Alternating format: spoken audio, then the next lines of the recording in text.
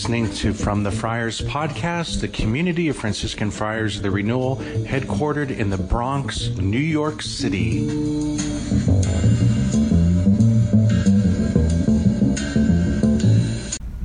My brothers and sisters, may the Lord give you his peace. Amen. We have a special honor today.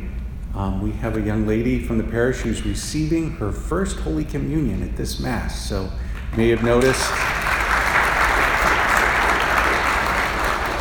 beautiful Hannah is here. She processed with us. Her brother Jonah did the first reading. Thank you for doing the readings very nicely. So our prayers go with you. And it is so beautiful to be at a Mass for first Holy Communion. The young ladies are dressed like a bride on her wedding day. How appropriate. You know, she witnesses to us the spiritual meaning of what we do at every Mass when we receive Jesus in Holy Communion.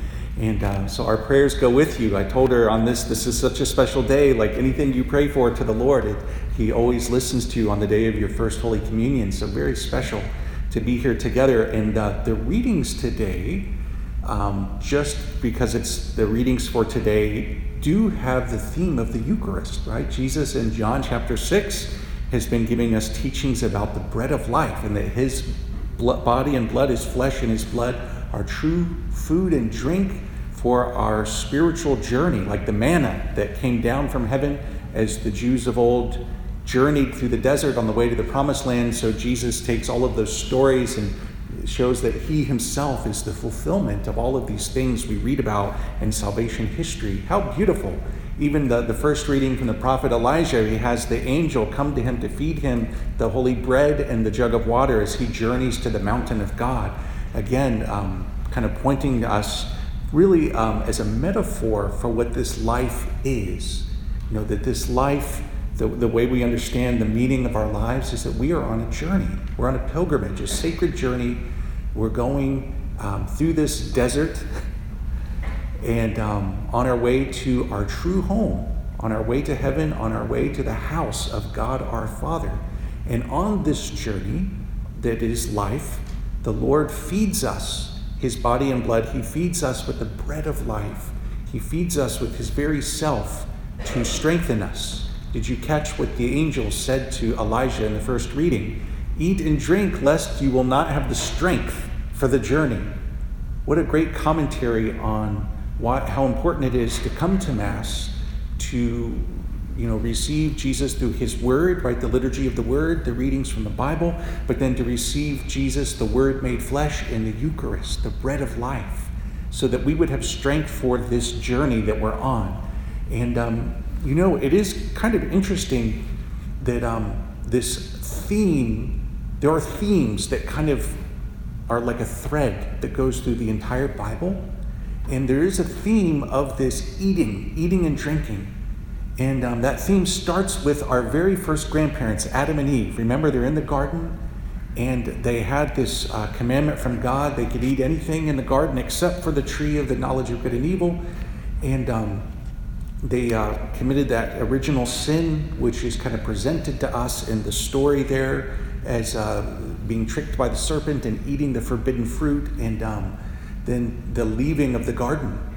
And then the redemption will be the returning to the garden, and the cross of Jesus will be the new tree of life, and the fruit that grows on that tree is the flesh of Jesus, which we receive in the Eucharist. So there's this kind of theme of eating.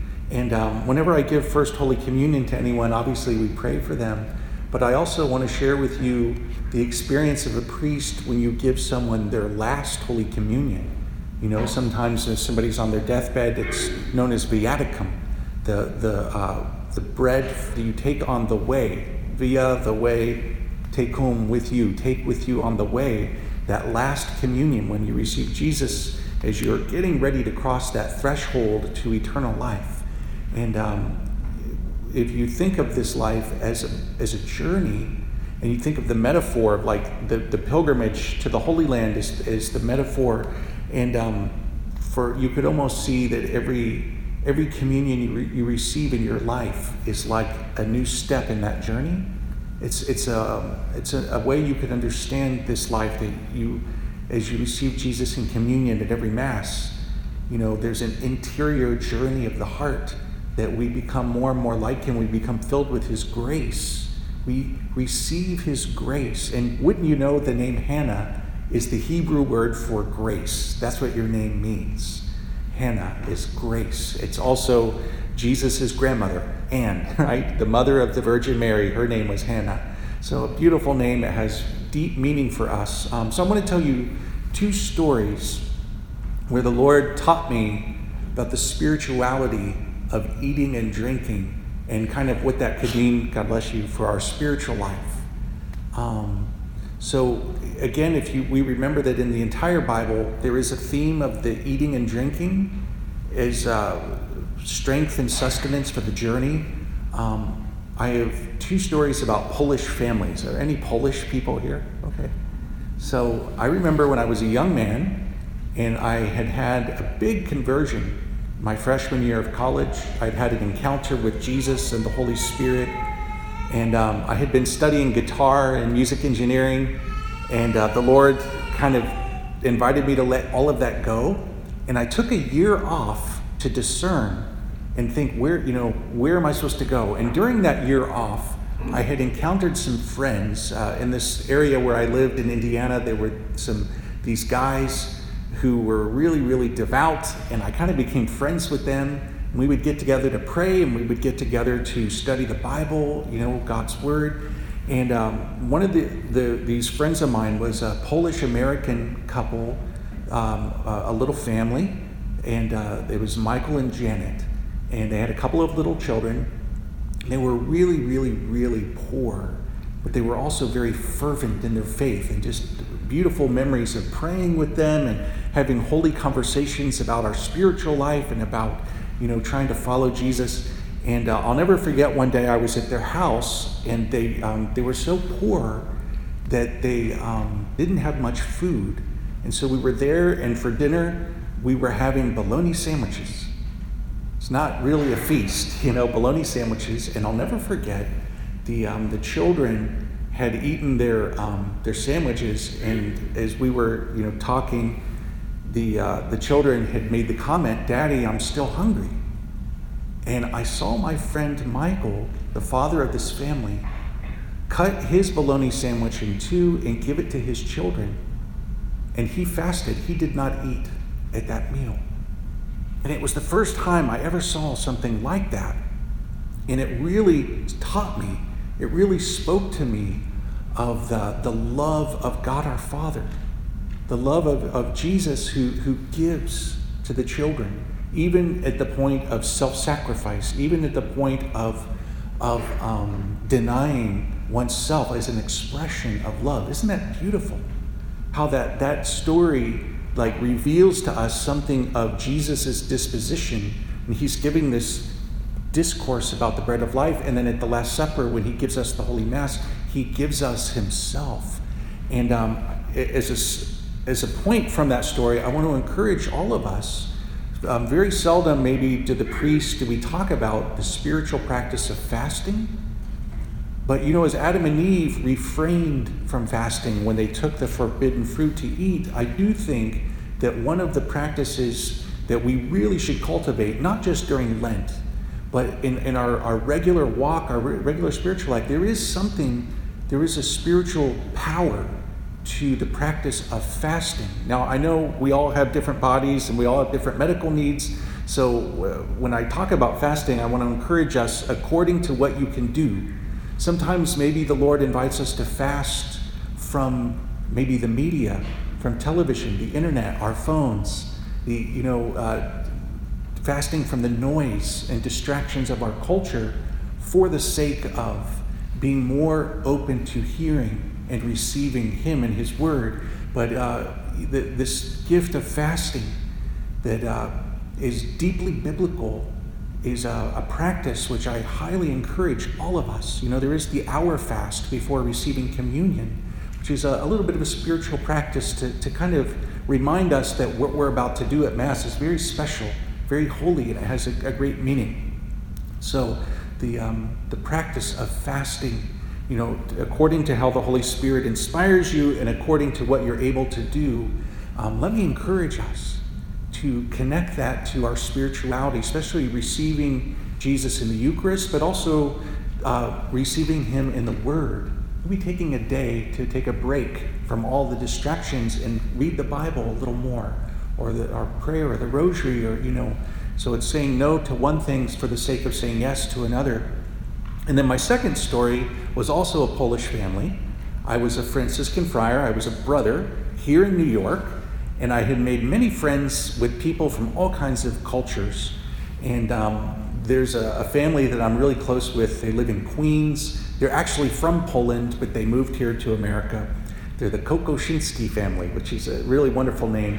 And all my Polish words that I know, I learned from them. And so I'm kind of fluent in Polish if you want to talk about food. Like bon appetit, smacznego, and all those gołąbki and punchki, and okay. So this family is really devout Catholic family from Poland. And one night they invited the brothers to come over to their house for a dinner. So we get there, 5, 6 o'clock in the evening. And there's mom and dad, and they've got a few kids, and then the grandma is there as well. And we go into their apartment, and it became clear that the mother and the grandmother had been preparing for this dinner for at least a week. I mean, the amazing spread of all kinds of it was a little overwhelming. So we're there, they had the gift of hospitality. You could tell that they were just so happy that the friars were there. And you know how sometimes there's the spirituality of a mother is to feed, right? God, comes to us through that. And so we're having this, and then there's another course, and then another course, and there's vegetables and different types of meat, and we're learning about what it's called and what it was, and so much care and love went into preparing this meal. Well, at some point I start to get a little nervous because here comes another course, here comes another course, and it was this overwhelming abundance until, and I'm a little embarrassed to admit this publicly, at 1 a.m, we were we gotta go.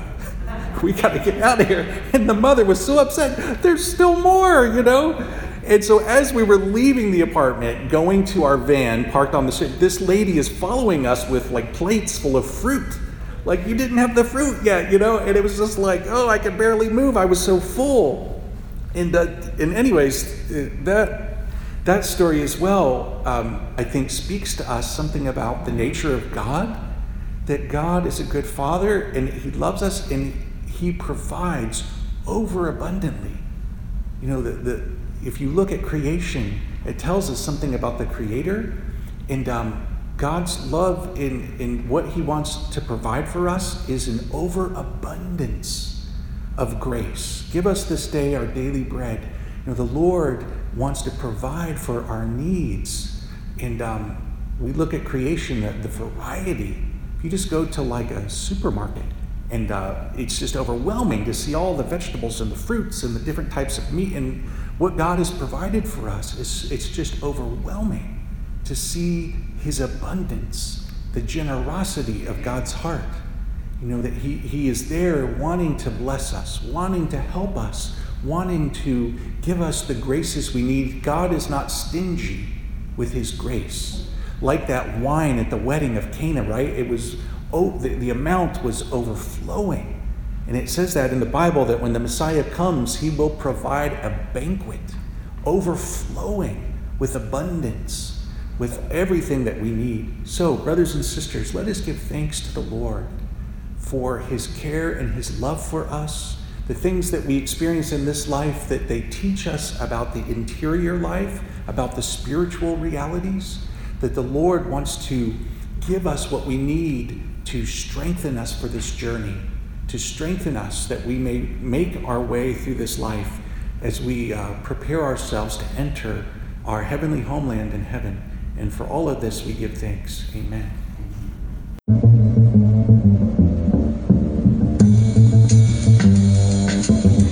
You've been listening to From the Friars podcast, the community of Franciscan Friars of the Renewal. Please visit us at franciscanfriars.com or on social media, CFR_Franciscans.